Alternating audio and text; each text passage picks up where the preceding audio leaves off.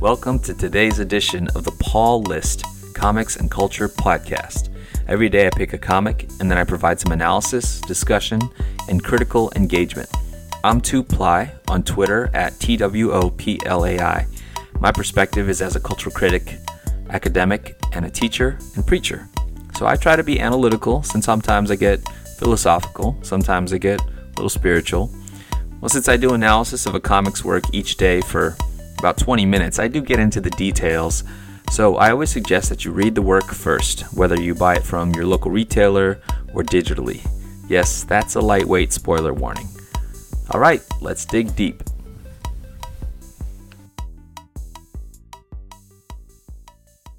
It's Monday, July 11th. This one's going to come out a little bit late, and I might take a while to get back on the rhythm to catch up. And I apologize that yesterday wound up being the release of only a new version of What is the Paul List, my explanation of what is this podcast, this daily podcast of comics analysis. And what I skipped was the Sunday Scholar, which would be my second week in a row skipping it, and that sucks because this is what I think makes this podcast distinctive. So actually, what I want to do today is to still do the Monday Marvel. I'm going to talk about Invincible Iron Man number 11, but as I do so, I want to touch on Ramzi Fawaz's book, The New Moons from NYU Press, which came out last year. A great book about superheroes. And I realized that would make two scholar books in a row that were about superheroes, which again isn't totally reflective of my total intent, but that's okay. There'll come a time for me to talk about some other scholarly works. So today the book is Invincible Iron Man 11 because this is the Monday Marvel, and Marvel's in the throes right now of an event, and I gotta say events are not usually my favorite things. I actually don't mind reboots and relaunches. Sometimes, longtime comics fans get frustrated at this newer model of these increasingly rapid reboots and relaunches. I'm not terribly opposed to it, to be honest. I like reading the 46th or 465th issue of something. I like doing that, but I actually think there's an economy and an economic sense, but also an economy of storytelling in the ways that the titles are starting over from one and issued in volumes that it kind of makes sense to me. And many creators are still using it as a means nonetheless to still have some consistency of storytelling. For instance, there's a Jeff Lemire Hawkeye hardcover coming out that really is the last two miniseries of Hawkeye that he wrote, and so I don't see it as fatal to the things that make continuity storytelling great. On the other hand, something that I do get frustrated about that the big two companies do is the necessity of these events. One, just fatigued that there's always event after event after event that has to roll in the entire universe, or at least a huge segment of the universe. But two, it just really breaks up the individual storytelling. On the other hand, there is something about these events that is part of the draw of big two superhero universes. And I'm going to actually talk about that in a minute in reference to the book that the scholarly book, The New Mutants by Ramzi Fawaz, in a minute. But anyway, Marvel is sort of at the precipice. No, it's not fair to say. They're fully in this event Civil War 2. I referenced it last time. Anybody's not catching up on the book, the event is actually written by Brian Michael Bendis, who is the writer of on Iron Man, Invincible Iron Man 11 today. And in fact, the artist of the Civil War 2 series is David Marquez, who was the artist of the first few issues of this series. And so it's a very Iron Man-centric event. In fact, it's pitting Iron Man against Captain Marvel. And the event is centered around this Inhumans character, Ulysses, who has the ability to sort of foretell, this is his inhuman power, to foretell crime and disaster. And so Captain Marvel and her cohort in this Civil War, her side of the Civil War, wants to utilize Ulysses' powers to prevent disaster from striking, while the problems inherent in such a notion of preventing crime before they happen and apprehending, the villains before they cause the disasters is troublesome to Tony Stark. And so it's interesting, the Iron Man role in this Civil War compared to the last, as far as the use of force and authority, seems to have stayed the same. Iron Man was the one who wanted to register superheroes, as you recall. Although the relationship vis-a-vis the state and authority seems to have switched. Anyway, you can puzzle your mind around that. I'm not here to talk about Civil War II, actually. And in fact, the Invincible Iron Man series is still on the road to Civil War II at this point. Iron Man 11, which just came out this past week, is still the last issue before next issue throws Iron Man fully into Civil War. What comes out of Civil War 2 is still obviously yet to be seen, but Marvel has actually begun soliciting and teasing this past week the aftermath of Civil War and what's they're calling Marvel Now. Again, they actually had another Marvel Now, and it seems like it's just a pattern of now and then all new and then now and then all new, all different. But anyway. That's, again, that relaunching and rebooting tick that they've developed. But the Iron Man series is, again, written by Brian Michael Bendis, art by Mike Deodato, Frank Martin on color right now. And I won't go into a whole lot of detail about the run-up to the book. I want to assume that you've caught up and read it, although I'll talk about the book in a way that if you haven't read it, it won't spoil too much. I hope that serves. But the book is Bendis up to Bendis stuff. If you've read Brian Michael Bendis, he has a very particular voice and tone, and I'm not... I like it. I can read Bendis. I probably need to take breaks. Like if I read too much, I'm just like that sort of quippy voice hijinks. The stakes are huge, but everybody is funny and talks a lot, and there's a lot of repeated panels. The same face for effect. He loves to do that. Saves his artists a lot of trouble. They can just copy and paste the panel. So there's a lot of Bendis stuff in this book. But what's going on, part of what's going on, and this is sort of spoilery, is that Tony Stark has been undercover for a while, trying to unearth the goings-on of a new villain named Tomo, a Japanese villain, and sort of disappeared off the face of the earth. And so Stark Industries is about to be subjected to a shareholder takeover, because apparently their captain is probably the wrong word.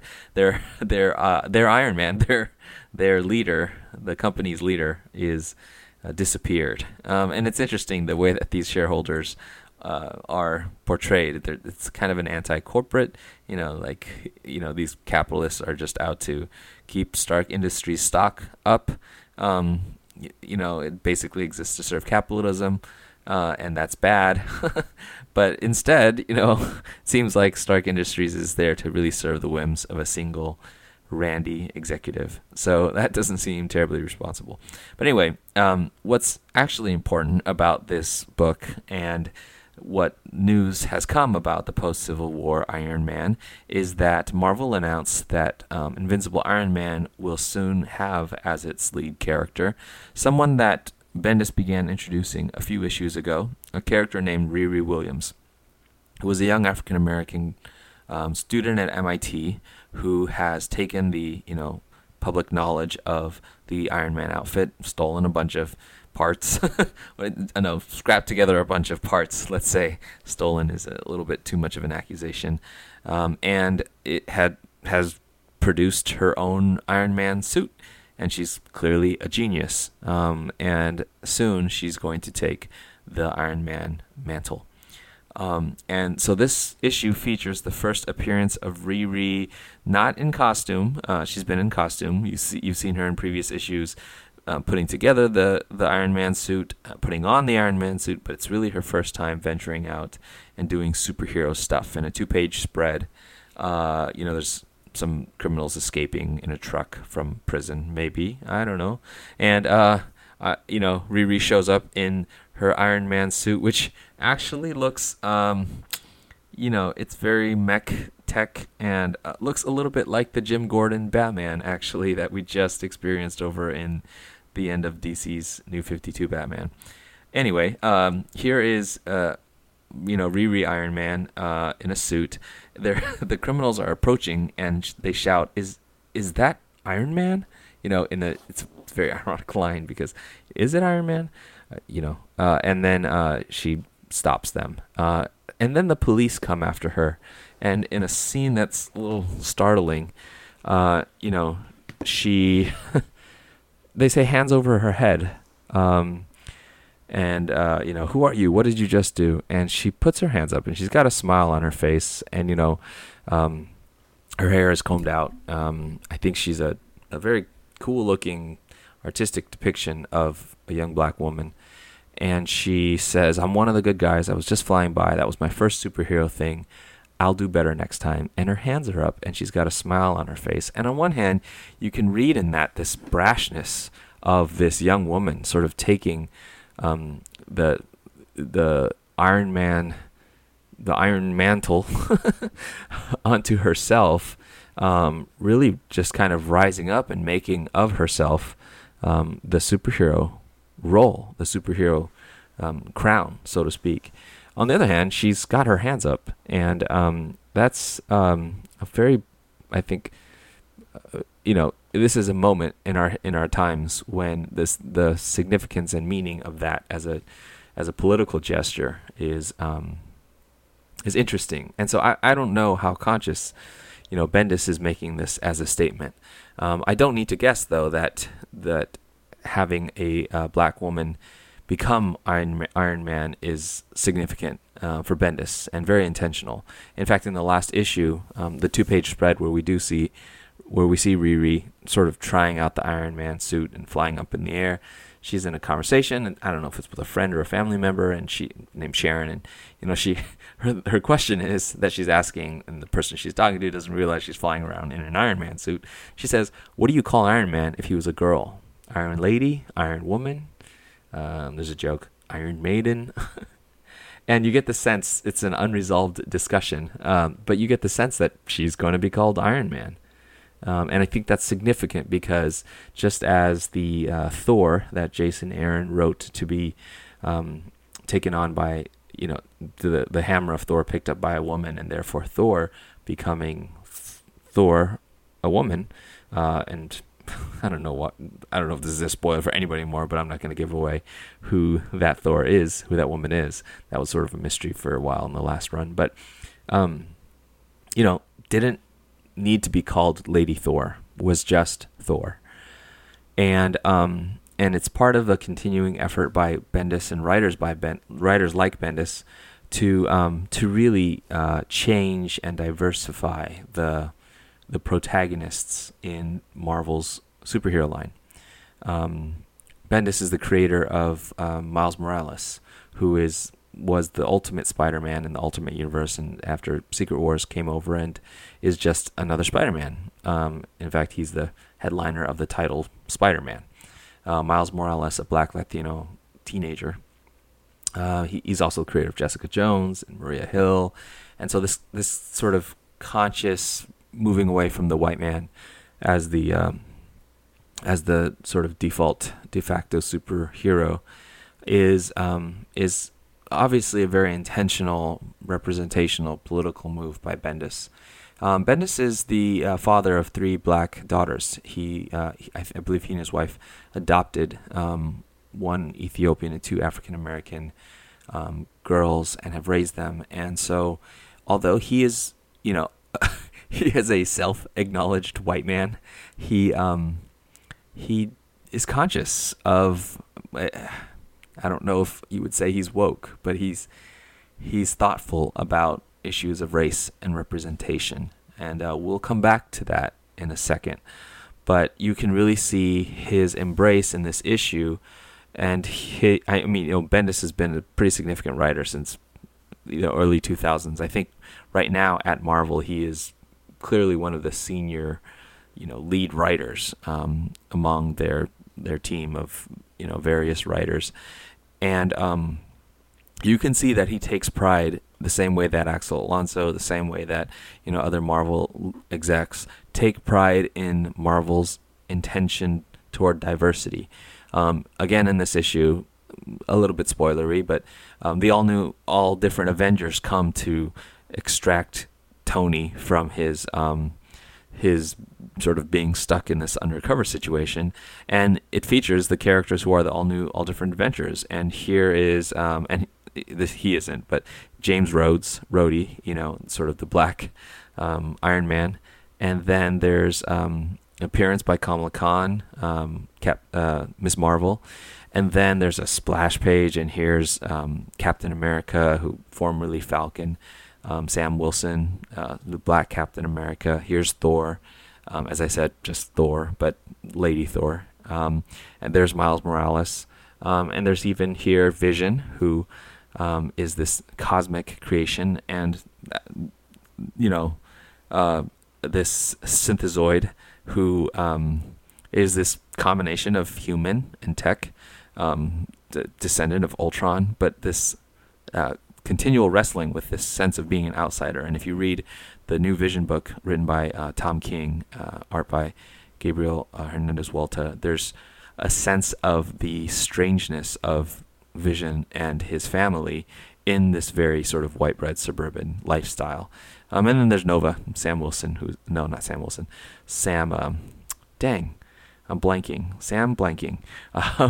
but he's a teenage kid, also cosmic. And so this synthezoid and this cosmic character, and then all of these, women and people of color, they are now the flagship Marvel team. I think Bendis takes delight in having them come in and be quippy and save Tony. And I think that's part of the Marvel pride in their diversity. I mentioned that because I turn now to Ramzi Fawaz's book, The New Mutants. As I said, NYU Press. He introduces a concept he calls comic book cosmopolitics. And that's in reference to the word and the idea, and really kind of a philosophical, ethical framework of cosmopolitanism. He talks about how superheroes emerged in the World War II time period, and really to represent, to propagate a World War II era, Golden Age era sort of liberal spirit, the spirit of real kind of liberal egalitarianism, right? And that spirit is one, of course, that sort of is the triumph of the individual. Here is Superman triumph as an individual, triumphing over corporate power, triumphing over Nazism, triumphing over, whatever kind of villainy, right? Be it crime or be it, sometimes even, authoritarian governments or whatever, right?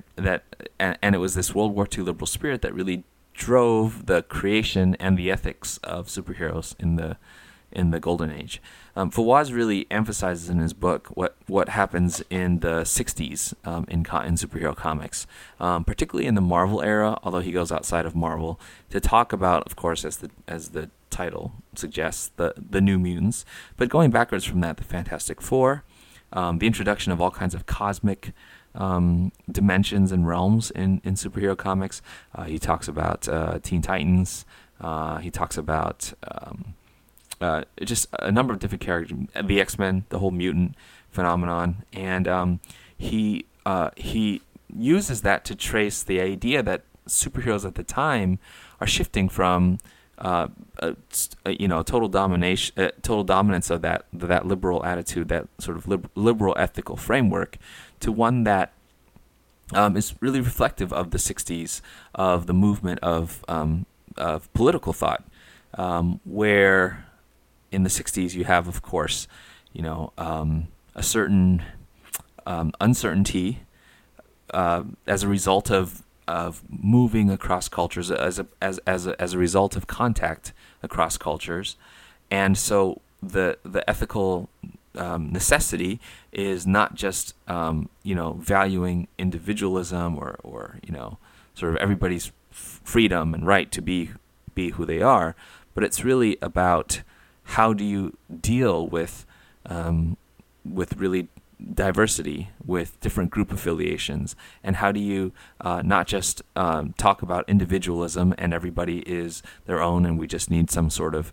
equality where everybody has their same opportunity, but how do we really reform a sense of community when we all have such, different group identities that we belong to.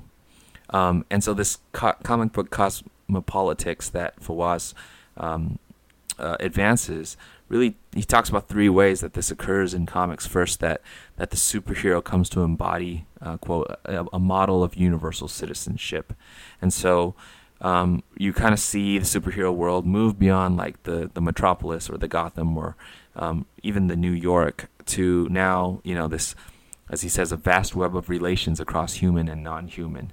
And so, now we're talking about like a big, broad universe, the intersection of, the Silver Surfer with, and Herald of Galactus, with, these street level superheroes who are dealing with race and drug addiction and poverty and ghettoization and all these different kinds of things. And so it really becomes the stories, and this really bears out in the kind of complex narratives that develop in the Marvel age, for instance. The stories are less about crime fighting and just sort of beating crime and more about the encounters between these various kinds of characters and, this cohort, this universe of characters. And, I think this is true across superhero titles. You can observe it in Marvel and DC of that age. Similarly, he advances, this is Fawaz, advances the notion that visually you start to see more and more of this instability of the hero's body.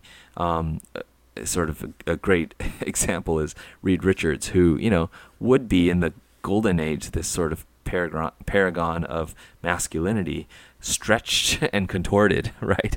And then with mutants, this sort of like, sometimes monstrosities, sometimes this shape-shifting, this adaptation, this flux that reflects this cosmopolitan ideal of adaptation, of being able to move and flow and change as needed, versus this idea of sort of being the stalwart and steadfast image of patriotism or whatever. It's actually your ability, what becomes necessary in a world that is so much in upheaval and change, where there's so much accelerated contact, is the ability to surf, the ability to, as Silver does, the ability to morph as needed, and that's I think part of a cosmopolitan ethical framework. The whole world is your polis, and therefore you must be prepared for the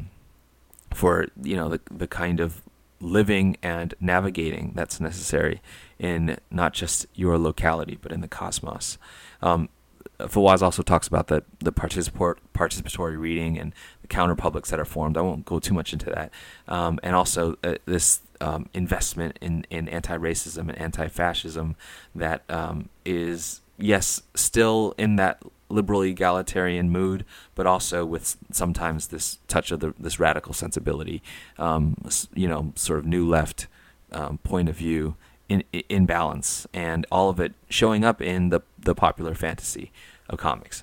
And so Marvel has been up to that game for its entire lifetime, and I think none of us should be surprised. And so it always kind of surprises me to hear the negative feedback from fans who are longtime Marvel fans and want to make a claim, oh, that's not my Captain America, that's not my Iron Man, or whatever, or why is Hulk now Korean American? I think there are people who are frustrated to lose characters that they've invested so much time and so much of themselves into, or others who critique it as a kind of tokenism, and it just feels too neatly like, oh, there's a woman, oh, there's a black character, oh, there's a Latino character, there's a gay character. Fawaz talks a lot about queering that goes on in the superhero works of the generation, and I think it's really good. It's really provocative. But to go back to my point, it's just surprising to me sometimes that fans of Marvel who've long lived in a universe that has made it's really made its name off of the notion of outsiders pushing in and having to think about the world as really just not safely your own, and that's a good thing to be uncomfortable. Would somehow not embrace how much Kamala Khan just perfectly typifies the same spirit that Peter Parker did, and really makes not only sense but really would just absolutely be necessary in our times. Marvel is still behind the times in many ways, but the fact of them being so devoted to being of the time should be no surprise to anyone.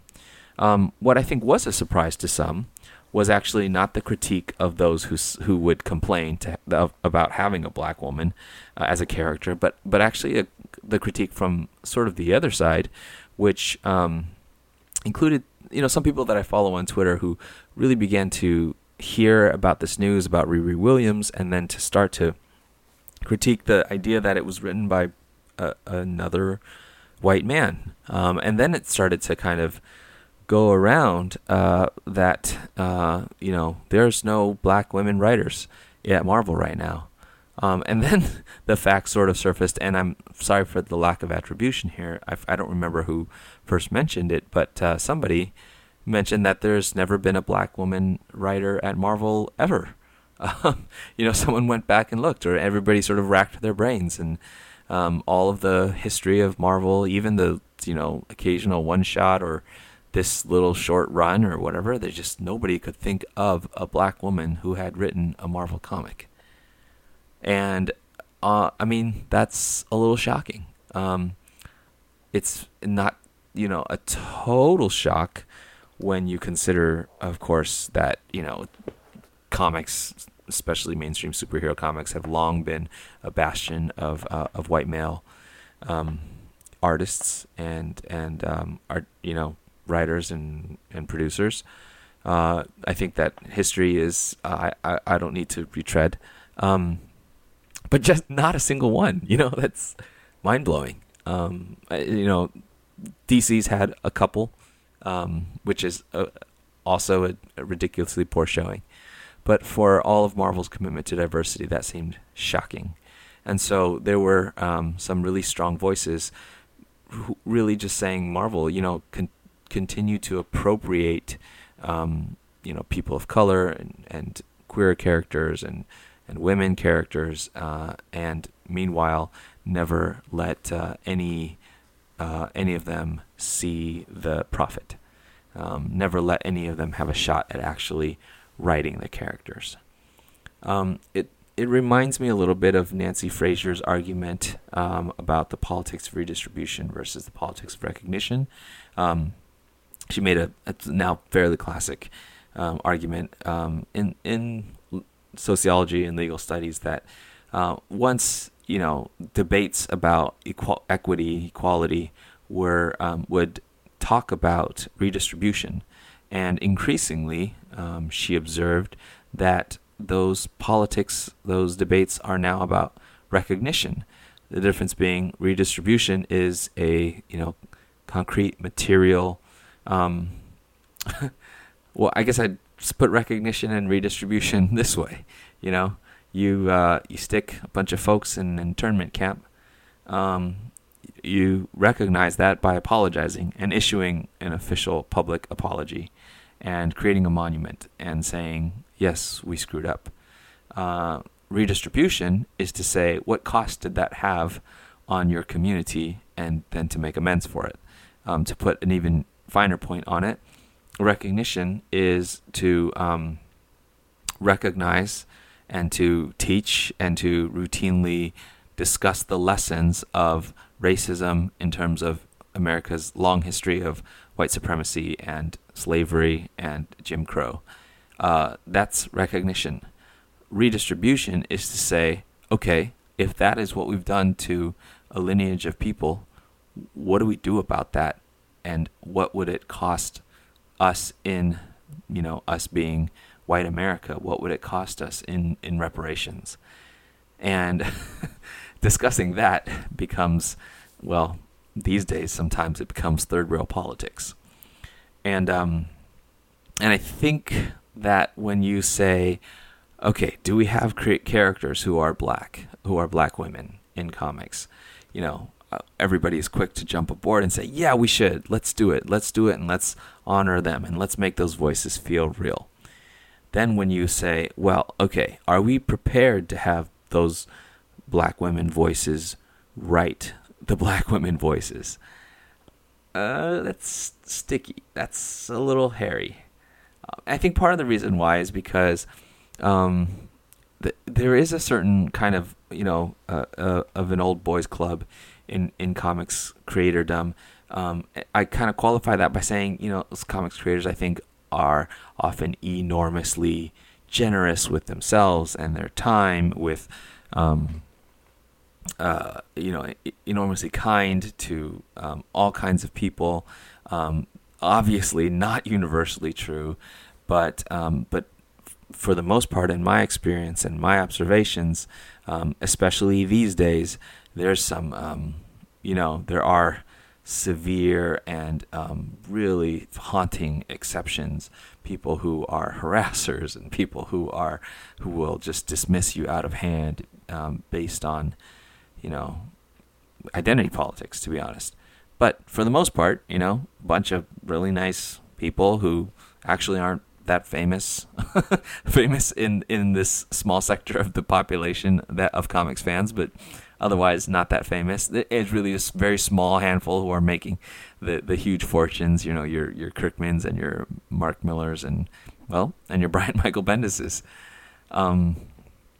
However, because of comics' long history of gross neglect for its creators' rights and respect, I think there is something that the publishing houses do, especially like DC and Marvel, that you want to respect these old guard writers, these folks who've been around, who have some historical memory, your Bendises, and then definitely your Mark Waid's and your Kurt Busiek's.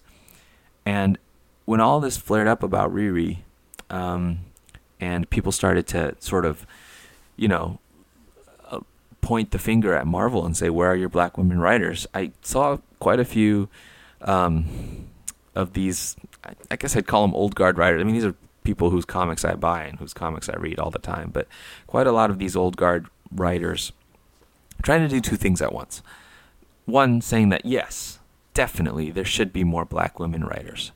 But then two, saying, I don't want to say, or trying to make the argument that it's dangerous to say that you can't write somebody outside of your race, or outside of your experience. If I'm a straight, cisgendered male, I can't write a gay black woman. I think that quote unquote defense concerns me. It is an important point of view. It's one, for instance, that Gene Luen Yang has shared about how important it is to write outside of your own experience, and to humble yourself and learn, and let others correct you along the way. I think that's true. But to equate that to the situation of that the critics are raising, we're not really talking about whether or not a person can write another person. We're talking about whether we have any black women at the steering wheel of these stories. To me, those are two entirely different discussions. And I may be taking this a bit far, but for people to sort of raise their hands and say, look, please remember that anybody can write anybody. It's a little bit like saying, look, all lives matter. Of course, right? We all agree that all lives matter. To say it at a moment when a critique is being put forward about how black lives matter in the face of, of police brutality, harassment, and murder, kind of an insult. And honestly, that's how I took it from people who I otherwise tremendously respect, that look, we don't need to protect your right to say that you can write a black woman. You get to write a black woman. You write black women all the time. That's not the question. The question is, is this industry and when is this company that touts its diversity going to put its money where its mouth is? And I think that's a good probing question. And Marvel's response, I don't know. Actually, I don't think I'm attentive enough. In the past, Marvel's folks at the head of Marvel have been bad and good about this stuff. Critique a while ago that there were no black writers in the new line was soon met with David Walker, as I talked about last time I covered a Marvel book. David Walker on Power Man and Iron Fist, and then Ta-Nehisi Coates on Black Panther, and that I guess was supposed to shut a whole bunch of people up. And in some ways, it was sort of a okay, yeah, we see your commitment to diversity. This question now that's come with Riri has its own power, and I think it is one that should send the industry reeling and questioning, and that's a good thing in my point of view. All right, I've gone way too long. I probably was pretty opinionated in this piece, and I guess ultimately I am going to read Riri. I am going to continue to read Bendis. I have contributed quite a lot to his pocketbook in my reading of things since Torso, and I will continue to respect his work as well as those of other creators who are old white men who, maybe not that old, but just, I'm going to continue to read, and I'm going to continue to applaud the radical, maybe nobody would think it's radical anymore, but the radical pushing of boundaries, the radical pushing of the narrative, the radical world building that continues to, I believe, fundamentally shape our perceptions of the world we live in and the world we make. Nevertheless, that does not assuage the really haunting question of, are we ready to talk not just about representation or recognition, but are we really ready to talk in the industry about real equity, about redistribution? It will happen. It will happen because enormously brilliant and creative individuals, real life Riris, they're going to produce stuff that we're all going to want to read. And, a generation will fade away and things will look different. But maybe we've been having to wait too long for that. All right. So thanks for listening to my now doubly overlong daily podcast. We're on iTunes, where I applied for Stitcher. I got to check that out. Am I on Stitcher? I don't know. But I'm also at SoundCloud at soundcloud.com/2ply. On Twitter at 2ply, TWOPLAI. You can email at 2ply@gmail. Would love to hear from you. Would love a review or a rating or a like or something, just to know someone out there is listening, and maybe no one out there is listening. And go back and listen to the What is the Paulist podcast for a description, a summary of what this is all about. But thank you much. I'll see you tomorrow, or hear you, or you'll hear me. Keep reading. All right.